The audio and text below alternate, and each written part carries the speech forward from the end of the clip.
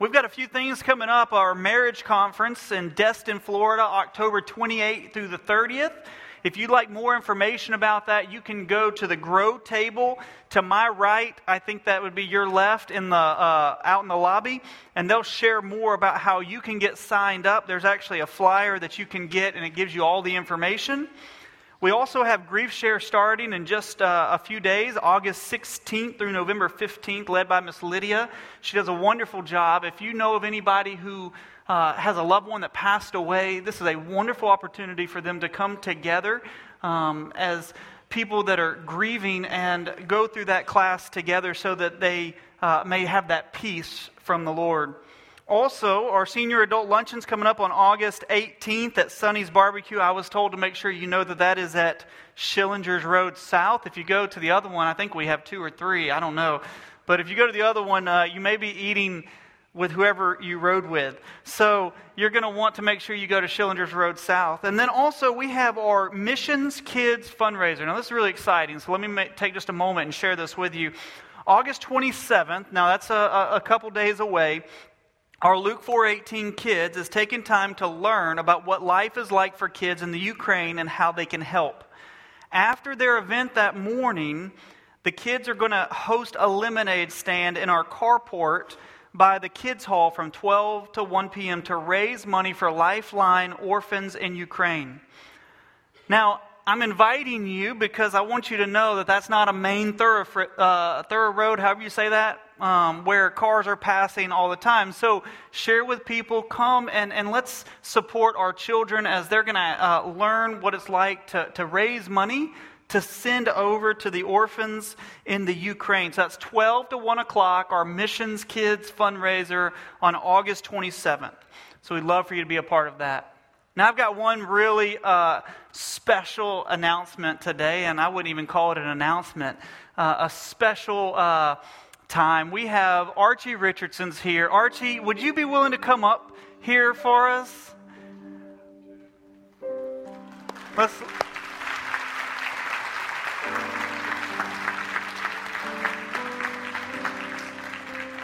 Come on, we're going to go up on the stage. Is that okay? I got you. Here we go. Let's come right over here. Okay. In 2 days, Archie will turn 103 years old.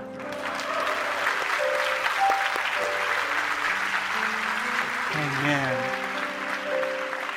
Hang on one second. Archie, I have one question for you. In the 103 years, as of Tuesday, how have you seen God's faithfulness to bring you all the way to here? Well, it's just a matter of prayer.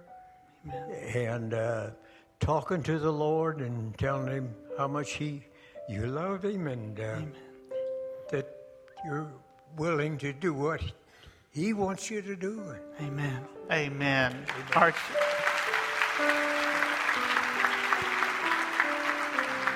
I was shown a picture of Archie cutting his own grass the other day at 102. Are you still going to be cutting it at 103?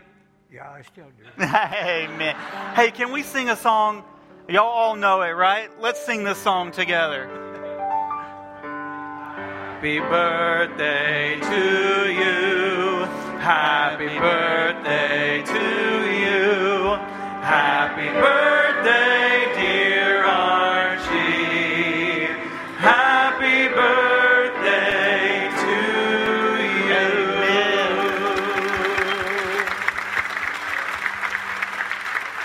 And Archie, as you go, we heard that you like cards, so we had a lot of people write cards to you, and some of them have even mailed them to you, so you'll get those there too. So I want to give you these cards. Church, if you want to be seated and turn your eyes to the baptistry. Come on.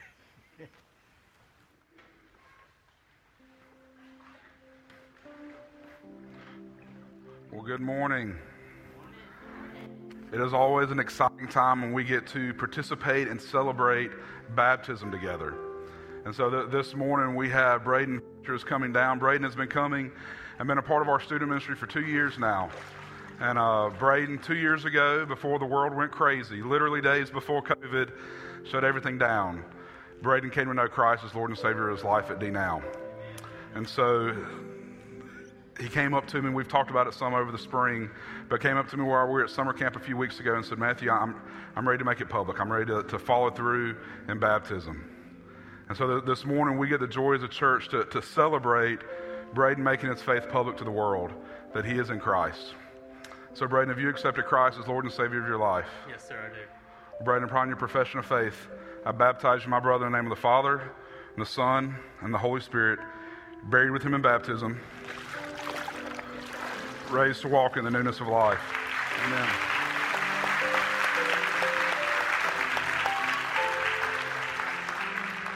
It's always exciting to see students being obedient to the call of God and the commands of God. Let us join our hearts together in prayer together this morning. Dear God, thank you so much for today. God, I thank you for Braden, God, just his heart of obedience this morning. Lord, I pray that, God, we as a church, God, we see the joy, God. We see the excitement, God. We see the obedience. And, God, I pray that we as a body will encourage him and disciple him and love on him as he pursues his walk with the Lord. And God, I pray as we come to this time of worship this morning, God, I pray that all of us can remove whatever distractions have gone on at home, what's ever gone on in life or school or work. God, and let today be a day that we dwell with you. God, may today be a day that we truly worship you in spirit and in truth. It's in Christ's name we pray. Amen. Amen. Amen. What a special day to be in the house of the Lord. It was amazing. To just start with baptism, that's exactly the way that we want to start today, celebrating God's faithfulness and the grace that he gives.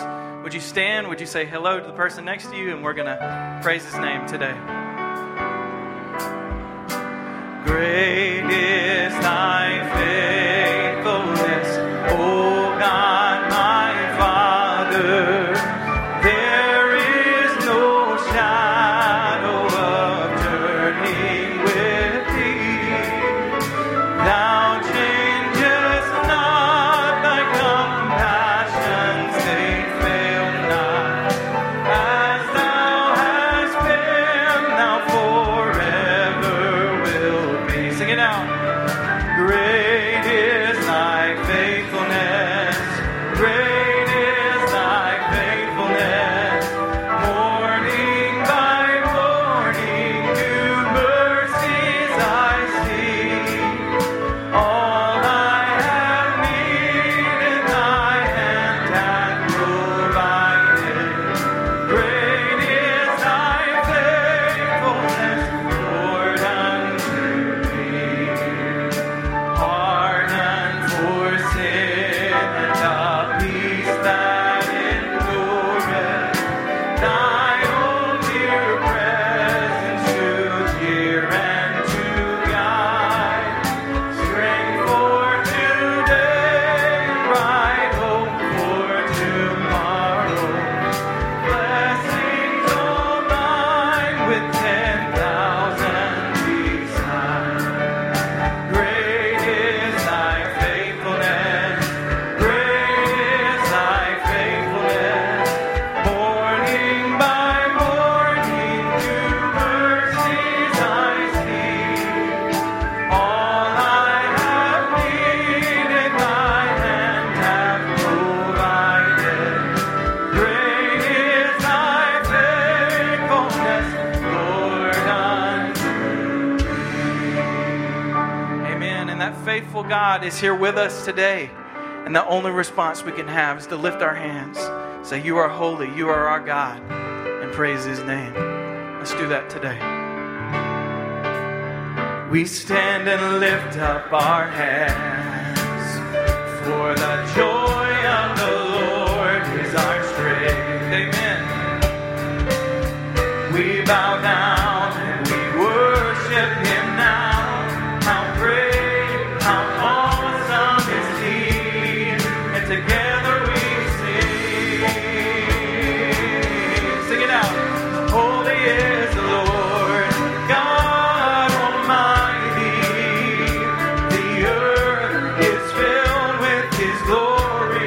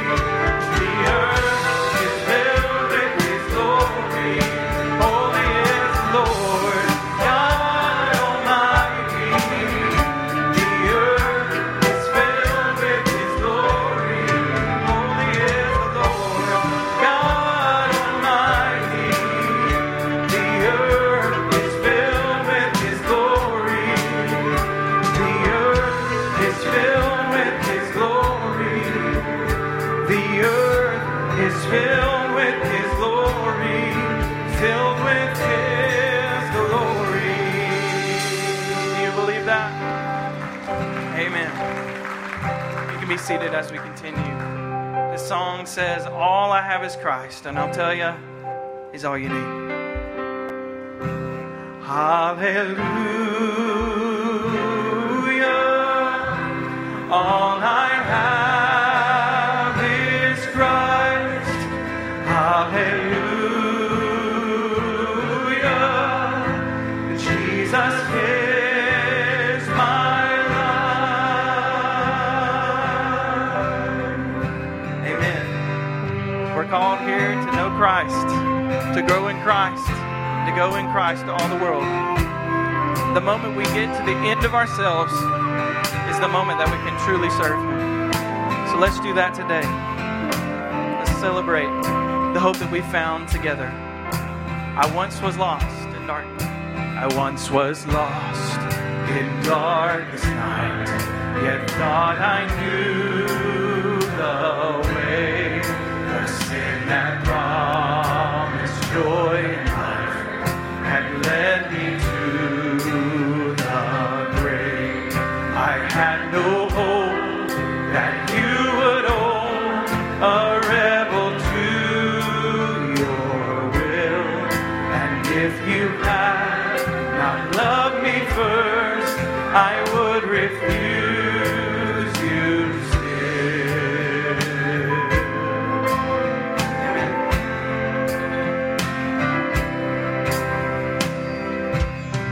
But as I ran my hell-bound race, indifferent to the cause, you looked upon my helpless state and led me to the cross.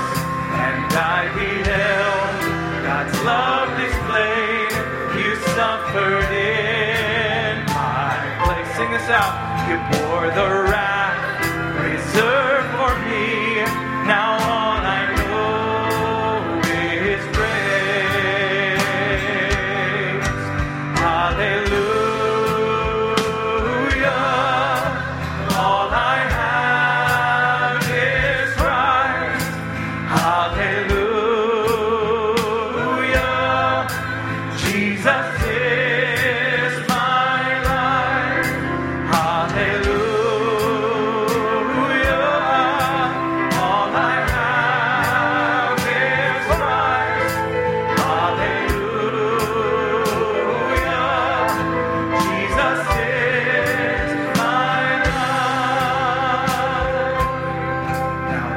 I would be yours alone, and this so all might see the strength to follow your commands could never come from me. Oh, Father, use my ransom life in any way you choose. Oh, Father, use my ransom life in any way you choose, and let my song forever be my only hope is you. Hallelujah. All I have is Christ. Hallelujah. Jesus is my life.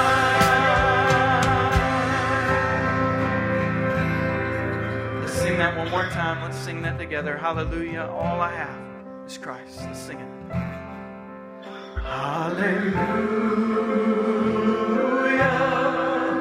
All I have is Christ. Hallelujah. Jesus is my life. It is well with my soul.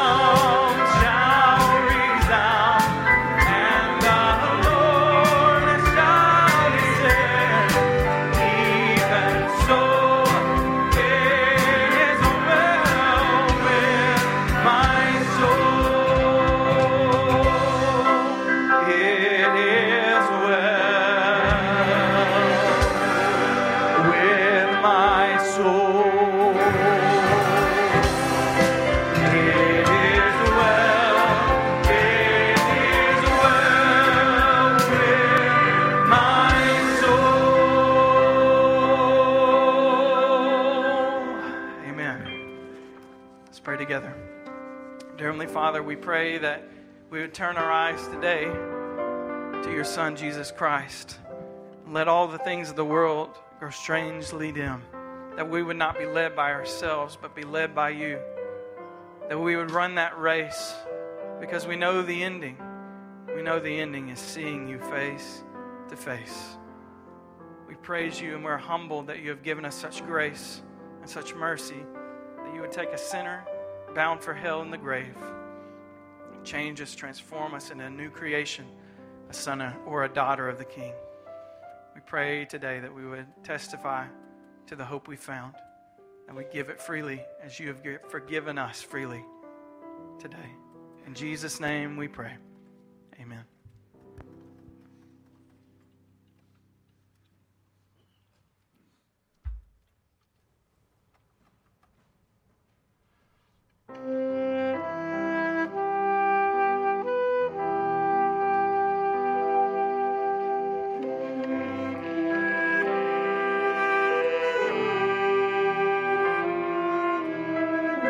As the oceans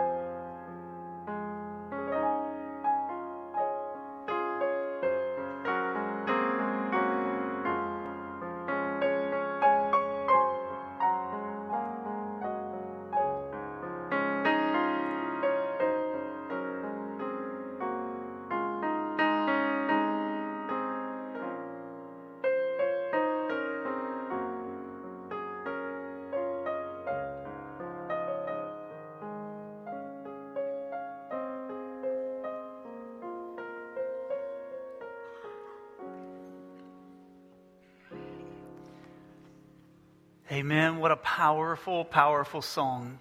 You know, right before that, y'all sang it as well, My Soul, which those who are members of Luke 4:18 know that is my favorite of all hymns. The one time I wish we had an organ when they sing that song. But it is incredible as we say that it's well with our soul when we see Him face to face because of Jesus. And then to sing, Behold our God, seated on the throne, and He will reign forever. Church, I'm just going to start by reading to you our verse today. We're going to continue in the Sermon on the Mount. We have been in the Beatitudes for 5-6 weeks. And it says this, if you have your Bibles, and I hope you do, open up to Matthew chapter 5, verse 8. It says, Blessed are the pure in heart. And here it is, for they shall see God. Church, I don't know if when we read the Sermon on the Mount, if we grasp how big this statement is.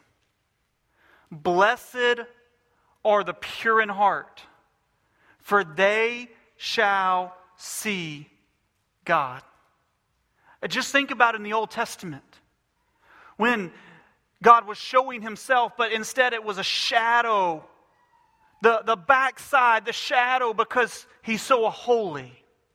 And here we see Jesus saying, the pure in heart, they will see God. I hope and pray that statement, that they shall see God, will just overwhelm you this morning. I was reminded all week as I prepared of Brother Fred and Brother Ed, for they have seen Him face to face. And I was reminded that it was only by being pure in heart by Jesus Christ that they heard, Come in, my good and faithful servant. Now there's a statement beforehand. It says, Blessed are the pure in heart. And so the pure in heart, they're the ones who see God. So today we're going to start by looking at the pure in heart. Now there comes an age in people's life where the doctor says you need to come and get have your yearly examination, and one of the things that the doctor does is he checks your heart, right? And so there's two things that may happen today. For some of us, we just need to have our heart checked up and to see areas that we need to grow in. But for some of us today, we may need a heart transplant. And so we're going to look at the heart. The first thing I want us to see is kind of what the Bible speaks when it talks about this term of the heart. Almost 1,000 times in the Scriptures it speaks of the heart. A few times it's actually speaking of the organ of the heart, but most of the time it is speaking of something more than the physical organ. You know, like in Deuteronomy 6:4-5, the Shema, Hear, O Israel, the Lord is our God, the Lord is one. Love the Lord your God with all your heart, with all your soul, and with all your might. Or when Jesus, speaking of this in Matthew 22, He said, You shall love the Lord your God with all your heart, with all your soul, and with all your mind. The heart of man is the most important, the spiritual part. It sums up all of who we are. To kind of clarify this a little bit better, I'm going to read to you from Dr. Martin Lloyd-Jones. He says this, What does this mean by the term the heart? According to the general Scripture usage of the term, the heart means the center of the personality. It does not merely mean the seat of the affection and emotion. This beatitude is not a statement to the effect that the Christian faith is something primarily emotional, not intellectual or pertaining to the will. Not at all. The heart in Scripture includes the three. It is the center of man's being and personality. It is the fount of which everything else comes. It includes the mind. It includes the will. It includes the heart. It is the total man. And that is the thing which our Lord emphasizes. The heart of man is that spiritual part of us. It is truly who we are. From the overflow of the heart comes our actions. So let me just say this. A pure heart will bring about pure actions. An evil heart will bring about evil actions. To kind of help you explain that just a little bit better, let's just take Matthew 7. And in Matthew 7, Jesus says, "Many will say, 'Lord, Lord,' on that day. And he will say, 'Depart from me, you worker of iniquity, I never knew you.'" Now, for some of us in this room, that has been a passage of Scripture that has scared us. We said, man, like, are we going to hear that when we get to heaven? Have we deceived ourselves, right? But it doesn't scare me when you look at the heart of the matter. Because what Jesus is saying is that there are those who work from a selfish motive, trying to build their way to heaven, trying to be good enough to enter into the kingdom of heaven. And then there are those who have been born again, whose hearts are to serve and honor God with all their being. And they do the works that God has prepared for them. See, what Jesus is saying in that statement is that, yes, you may do works, but let's go to the heart behind that and let's see if it was for the kingdom of God or if it was for a selfish motive. See, church, it all comes down to the heart. The first thing of this heart that I want to look at is that the condition of the heart. The condition of the heart. Now, by nature, the heart of man is evil. By nature, the heart of man is evil. Let me explain that. In Genesis chapter 3, we see the fall of man. And in that moment, if you were in there Wednesday night, we spoke of this as we're looking at life, death, and heaven and hell and life after death. And we talked about in Genesis 3 about the fall of man and how death entered the world. In that moment, Adam and Eve were spiritually dead. Because of that, it says that sin entered through one man, spread to the whole world, death through sin to the whole world. Now our hearts have been tainted by the fall of man. This fall of man in Genesis 3, you may read that and think, oh, just some Bible story. It affects every one of us. It was catastrophic how or what took place. Jeremiah 17 speaks of the heart, and it says this in verse 9 and 10. The heart is more deceitful than all else, and it is desperately sick. Who can understand it? Then look at what it says in verse 10 about God. I, the Lord, search the heart. I test the mind, even to give each man according to his ways, according to the results of his deeds. God says here that I'm the one who can see and search the heart. Because of our heart being naturally evil, because of sin that has entered our life, this is what it says in Matthew 15, verse 18 and 19. But the things that proceed from the mouth come from where? The heart. And those defile the man. For out of the heart comes evil thoughts, murders, adulteries, fornication, thefts, false witnesses, and slanders. Church, we have a problem. The condition of the heart from the fall of man is wickedness and evil. Then there's a greater problem. And that is the next thing I want you to see about the heart is that God doesn't look at our actions, but He looks at the heart. See, if our heart is desperately wicked, if our heart of its nature is evil, well, we can't hide that from God because He doesn't look at how we clean ourselves up on the outside, but yet He looks at our heart.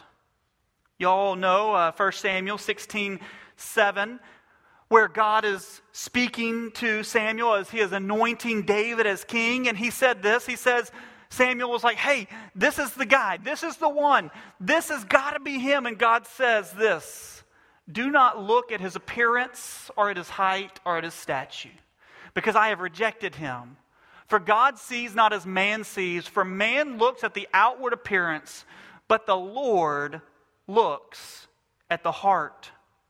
Church, the Lord looks at the heart. God is not concerned as much with works as much as He is about the heart. He even spoke to the Pharisees and said, you are nothing more than whitewashed tombs. On the outside you're clean, but on the inside you're full of dead men's bones. Why? Because their heart was far from Him. We see that God is not concerned about who's the most physically fit Or God's not looking for a certain intellect. God's not looking at all the outward appearances of man, but He's looking at the heart. And look what it says in 2 Chronicles 16:9, one of my favorite passages. I know I say that a lot. For the eyes of the Lord move to and fro throughout the earth, that He may strongly support those whose heart is completely His. Church, God is looking to and fro, and He is examining our heart today.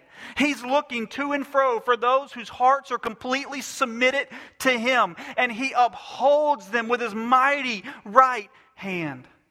But church, can I tell you, you can't hide from the Lord. You can't try to clean yourself up in a way that God will overlook your heart. He tells us in Psalm 44:20 and 21, if we had forgotten the name of our God or extended our hands to a strange God, would not God find out? For He knows the secrets of the heart. Church, God sees the secret parts of the heart. And even though that, God knows your heart better than you know your heart. If you don't believe me, go home and read Psalm 139 and just allow that to soak in, where it says, before there was even words on my tongue, God knew them. Or what about in Hebrews 4:13, where it says everything is laid bare before God? I'll never forget as a young kid sitting at Cottage Hill Baptist Church, and Brother Fred was preaching actually behind this pulpit, right? And he was preaching, and you know, I was young, like I was born there and went through 18 years old, so I was probably like 8 or 9 years old when I heard this, but I still remember it today. Brother Fred saying this: I'm so thankful that God does not open up my whole heart before me at one time, because I couldn't handle it. I wouldn't be able to survive. But God shows me and shows me little by little so that my life can be transformed. Church, I'm so thankful that God is a merciful God, that He sent His Son to die on the cross so that we can have a heart transplant. See, we recognize the condition of the heart is evil. We recognize that it's wicked. We recognize that God's not concerned as much about our acts and our works as much as He is about the heart. And so the only way that we can stand before the presence of God is if we have a heart transplant. Salvation is a transformation of the heart, not behavior modification. Let me say that again. Salvation is a transformation of the heart, not a behavior modification. Since the fall of man, our hearts are evil. We're in need of a heart transplant. And God speaks of this when He's speaking to the nation of Israel in Ezekiel 36:26-27. He says, for I will take you from the nations, and I will gather you from the lands, and I'll bring you into your own land. I will sprinkle you clean, or sprinkle clean water on you, and you will be clean. I will cleanse you from all your filthiness and from all your idols. Moreover, I will give you what? A new heart. I'll put a new spirit within you, and I'll remove the heart of stone from your flesh and give you a heart of flesh. I will put my spirit within you and cause you to walk in my statutes, and you will be careful to observe my ordinances. Church, this is a powerful, powerful statement. A reflection of what's going to take place through Jesus Christ on the cross. That Jesus came and He died. And praise God, we just sang about it. That God humbled Himself to the tomb. But Jesus rose on the third day as Savior and as Lord. And so because of that, we can take this heart of stone. We can take this heart that by nature is evil because of the fall of man. And we can place it before the throne of God. And He places in us a new heart filled by the Holy Spirit of promise. See, that's salvation, church. Salvation is not, oh, I'm going to go to church now. I'm going to tithe. I'm going to make sure that I do this and I do this and I'm going to be good. I'm going to try my best not to do this or that. Salvation is not a change in your behavior. It's a transformation of your heart. And once you have a transformation of your heart, then a behavior change comes because you're filled by the Holy Spirit. Church, God says that we can have a heart transplant. And I'm so thankful today to tell you that I have had a heart transplant. God has taken the heart of stone out of my life and He has filled it with the Holy Spirit of promise and given me a heart of flesh. Paul speaks, Jesus through Paul in Romans, he speaks of this conversion. He speaks of this salvation. Romans 10:9 and 10, that if you confess with your mouth Jesus is Lord and you believe what? In your heart that God raised Him from the dead, then you will be saved. It says, for with the heart a person believes, resulting in righteousness, and with the mouth he confesses, resulting in what? Salvation.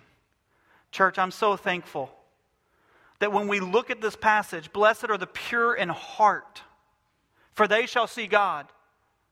That God did not leave us in this state of a wicked heart.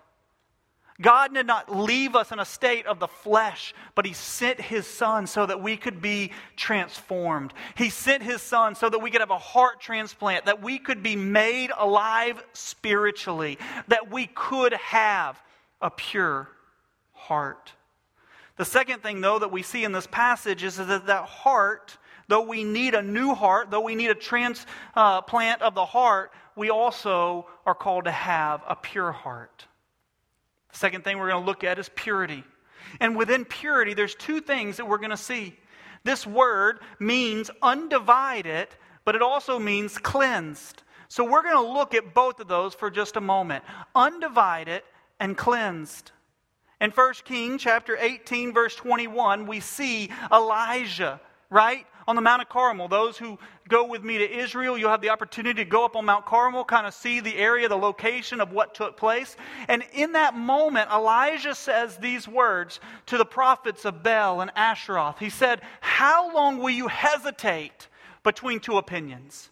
If the Lord is God, follow Him. But if Baal, follow him.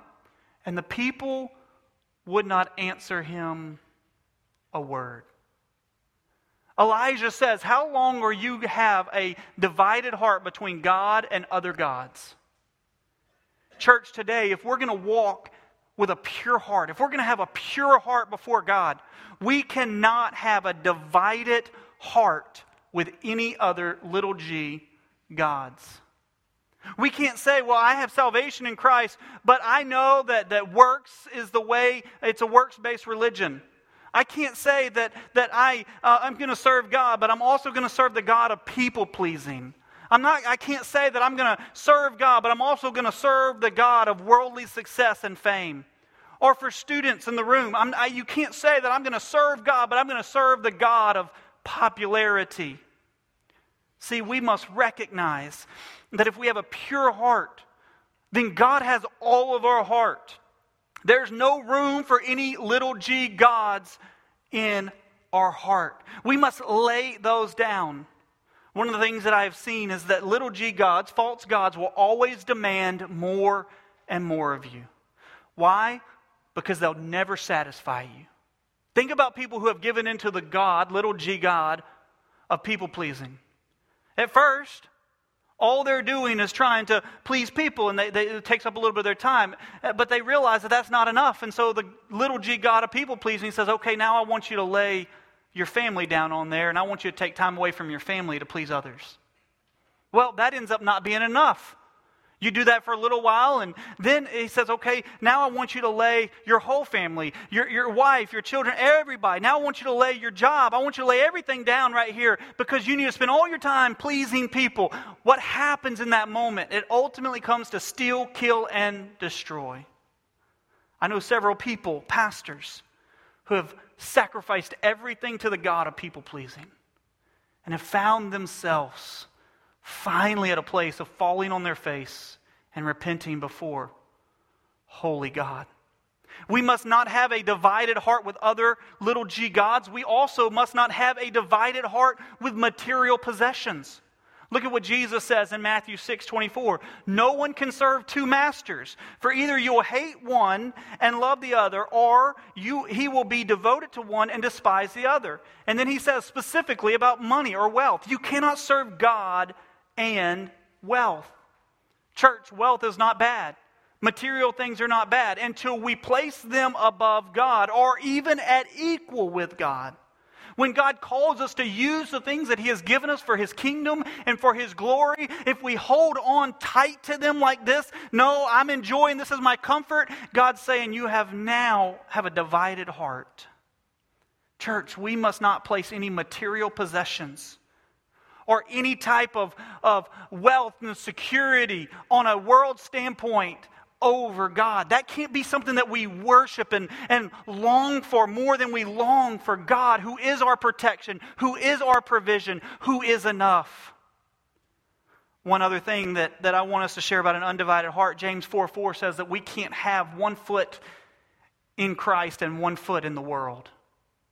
It says, you adulterous, do you not know that friendship with the world is hostility towards God?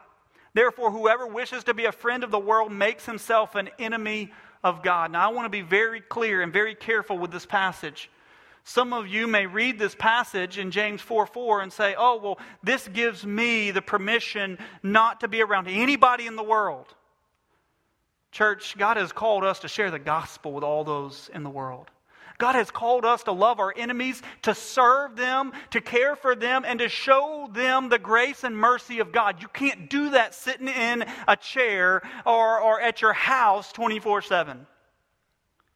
But what it is saying in this passage is that you can't have a heart that says, I'm a Christian, but I'm going to do these things of the world too, and I'm going to join in with the world. See, at that moment, you now have a divided heart. It says in the Scripture that the pure in heart, the undivided heart, they will see God. What does Joshua say, the famous passage in Joshua 24, verse 15? He says, if it is desirable for you in your sight to serve the Lord, choose for yourself today whom you will serve. Whether the gods, little g, which your fathers served, which were beyond the river, or the little g gods of the Amorites in those lands you were living. But as for me and my house, we will serve the Lord. Church, I'm going to tell you, here at Luke 4:18, our leadership is going to serve the Lord and the Lord alone. And I pray that today would be an examination of the heart, that we would say, Father, is there any division in my heart? Is there anything that is at equal value or even above you? Am I fearful and worried about what's going to come next in life when I know that you have everything under control? I'm not going to be divided with the worries and fears of the world. I'm going to have my eyes on you. As Brother Fred said all the time, He is either Lord of all or He's not Lord at all. The question today is, do you have a divided heart? Or is your heart fully submitted to the Lord? But purity doesn't just mean undivided an undivided heart. It also means a clean heart. A clean heart. We were actually looking at this in our family devotion last week, and the activity is to go get a cup of water, a clear cup of water, a glass cup, and go and get some dirt from the outside and pour it into your cup and see who wants to drink that. And my kids enjoyed thinking about that, but nobody wanted to drink that water. Why? Because there was impurities that were put into that water, and so nobody wanted to drink it. When we think of a clean heart, it is removing the impurities.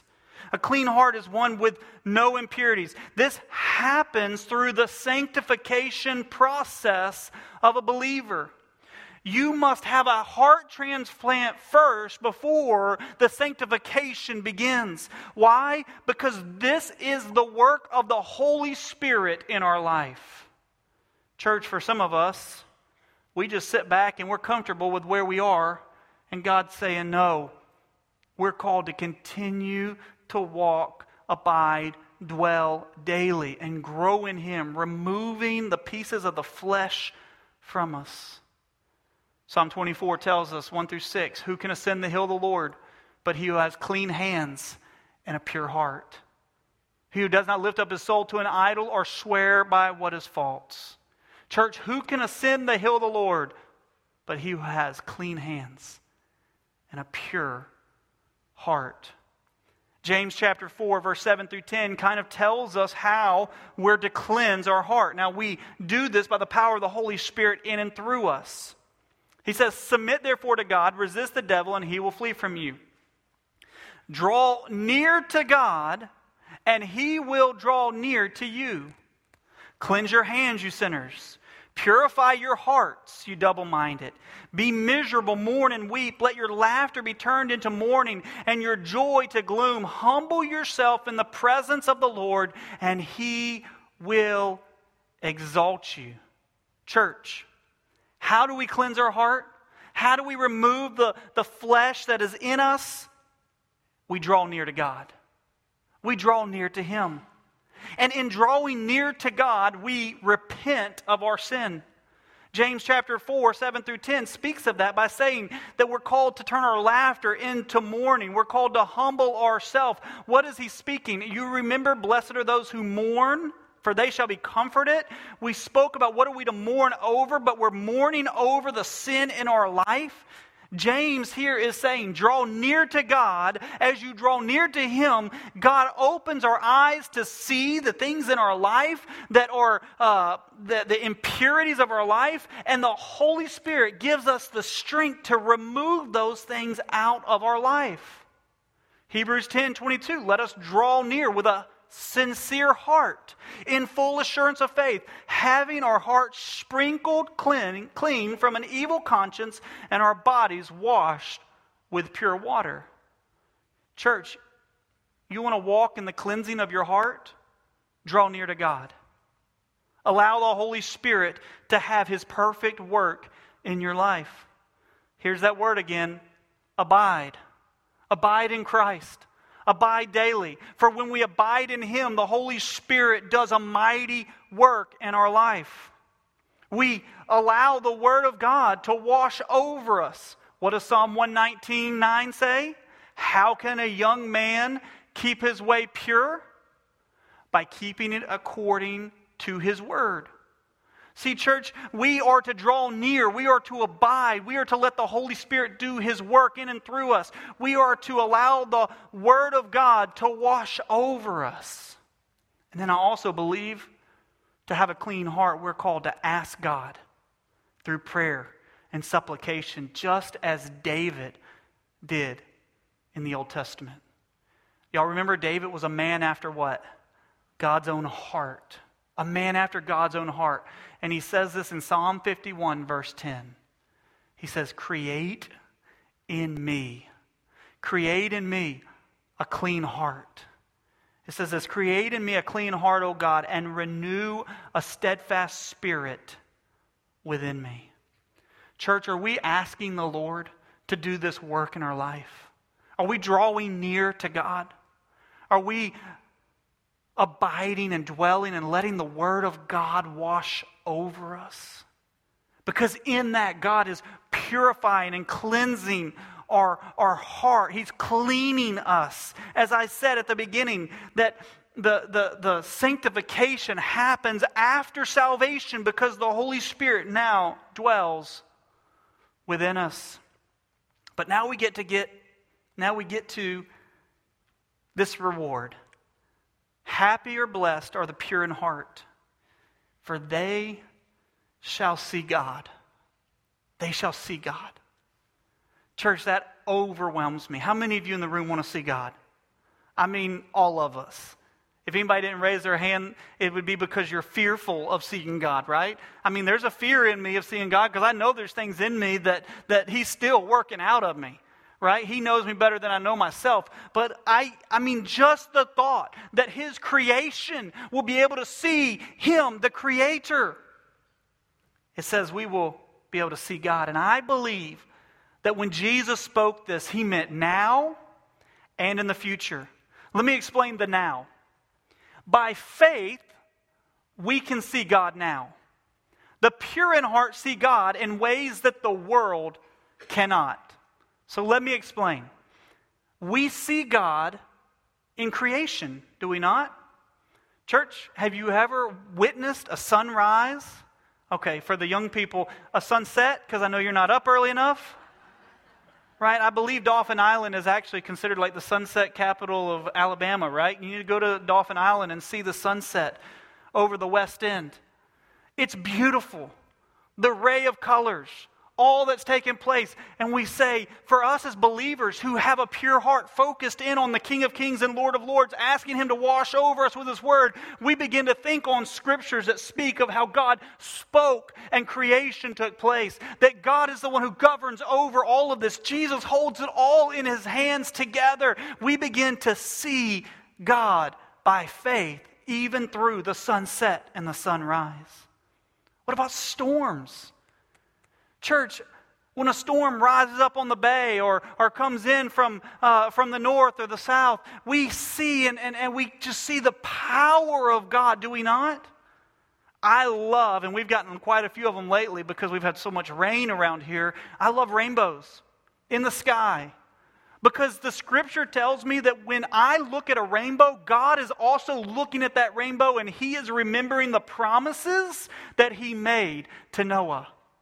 So when I look and see a bow in the sky, my brain goes to the scripture and says, God is faithful to His promises. We see God when we walk through the mountains, don't we? And since my wife's in the room, we see God at the beach as well. Throughout nature, we see the fingerprints of God, do we not? What about the human body?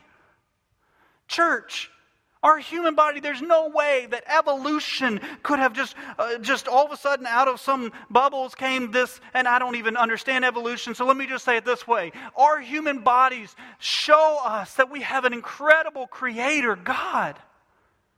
Just the fact that I can speak today and my eyes can see and that I can walk, God created something so amazing. What about birth, church? I mean, you want to see God? Be there and look at the face of somebody who just for the first time held their newborn baby. It says that God breathes life into them and gives them life. Church, we see God throughout creation, throughout nature. But do we not see God in our circumstances of life? What about history? What about the nation of Israel? Have we not seen God's hand over the nation of Israel? What about America? I remember sitting there as a kid in history class, one of the few classes I paid attention to. But I remember them talking about George Washington and all these men of faith and how like there was no way that they should have been able to cross this body of water. And he had all these bullet holes in his shirt and in his coat and just how the hand and protection of God over these men. Church, we are witnessing in history God in His hand of protection as we look back on the days that we've seen.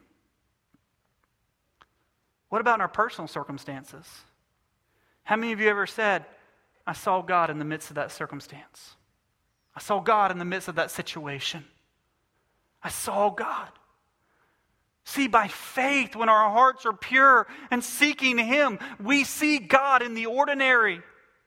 I love the Aaron Keys song that we need to see God in the ordinary. Too often we get focused on the extraordinary and we're like, man, I need this big event to happen. And God's saying, you breathing right now is showing you that I am God. Your heart beating right now is showing you that I am God. Have you ever said during a time of mourning where people say, hey, I'm praying for you. Have you ever said, I felt that? I felt the presence of God in this time. See, church, we see God as our eyes are focused on Him, as our heart is pure. But when our heart is divided, when our heart is unclean, we're focusing on all these impurities and all this dividedness that we don't see God in the midst of it. The pure in heart, they shall see God. But can I tell you, it's not just now. Oh no. But it's the future too. Let me read to you 1 John 3, 1 through 3, one of Brother Fred's favorite verses in the last few years of his life. It says this, see how great a love the Father has bestowed on us, that we would be called children of God, and such we are. For this reason the world does not know us, because it did not know Him. Beloved, now we are children of God, and it has not appeared as yet what we will be. We know that when He appears, we will be like Him, because we will see Him just as He is. And everyone who has this hope fixed on Him does what? Purifies himself just as He is pure. Oh, church, there's a day coming that we're going to breathe our last breath, or the trump's going to sound, and we will see our Savior face to face. But the only ones who will be able to stand are the pure in heart. The only ones that will be able to stand before the throne of God are the merciful. The only ones are the ones who are poor in spirit. The only ones are the meek. Blessed are all these people. Why? They will see God. Why? Because the righteousness of Jesus has been placed upon them during that heart transplant. When Brother Fred breathed his last, when Brother Ed breathed their last, both of them stood before the throne, and neither of them entered into the kingdom of God because of all their years of serving as a pastor and music pastor. They entered in because their hearts had been cleansed by the blood of Jesus Christ. And He said, "Come in, my good and faithful servant." Church, there's a day coming that every one of us will see Him face to face. Those who are in Christ, who have the righteousness of Christ upon them, they shall stand. And those who do not, they will fall on their face. It says, "Depart from me, you worker of iniquity. I never knew you." Revelation 22:14-15 speaks that very clearly. Blessed are those who wash their robes, so that they will have the right to the tree of life and may enter the city by the gates. Outside are the dogs, sorcerers, sexual immoral person, the murderers, the idolaters, and everyone who loves the practice of lying. What does it say in there? Blessed are those who have had their robes washed. They have a pure heart. But those who never had a heart transplant, it says they're outside the gate. Church, I'm not here to put anybody in a part of fear. You may say, "Well, David, how do I know if my heart is pure?" I don't want to stand before the throne that day and hear, "Depart from me, you worker of iniquity." I want my heart to be pure before God. Let me tell you, you speaking that tells me that the Holy Spirit's working in your life. Because if you're focused on yourself and your own motives, you're not going to really be concerned about all that. But I will tell you, ask the Lord to show you your heart. One of my prayers here as a pastor is, "God, I pray that the church would know my heart." Ask the Lord to show you your heart. Show me any evil way about me, so that I may repent and turn to you, O God. If there's anyone in this room today who has not had a heart transplant, I pray that today would be the day of salvation. The Scripture says that if you confess your sins, repent of your sins, and ask God for forgiveness, and that you submit to the Lordship of Christ, it says that you shall be saved. It's not about, "Hey, I got to clean myself up and then I'm going to come," because you can't do that. You can't clean yourself up. You can't do something that only the Holy Spirit can do. But church, the Lord is looking to and fro across the earth for those whose hearts are completely His. And He says that He will uphold them with their mighty right hand. Does God see us? Does He see you? Today is a day for a heart checkup. If there's any division in your heart, I pray today you would lay that down and submit to the Lord fully. If there's any impurities that keep creeping into your heart, I pray that you would lay that down before the throne of God. Because blessed are the pure in heart, for they shall see God. Let's pray.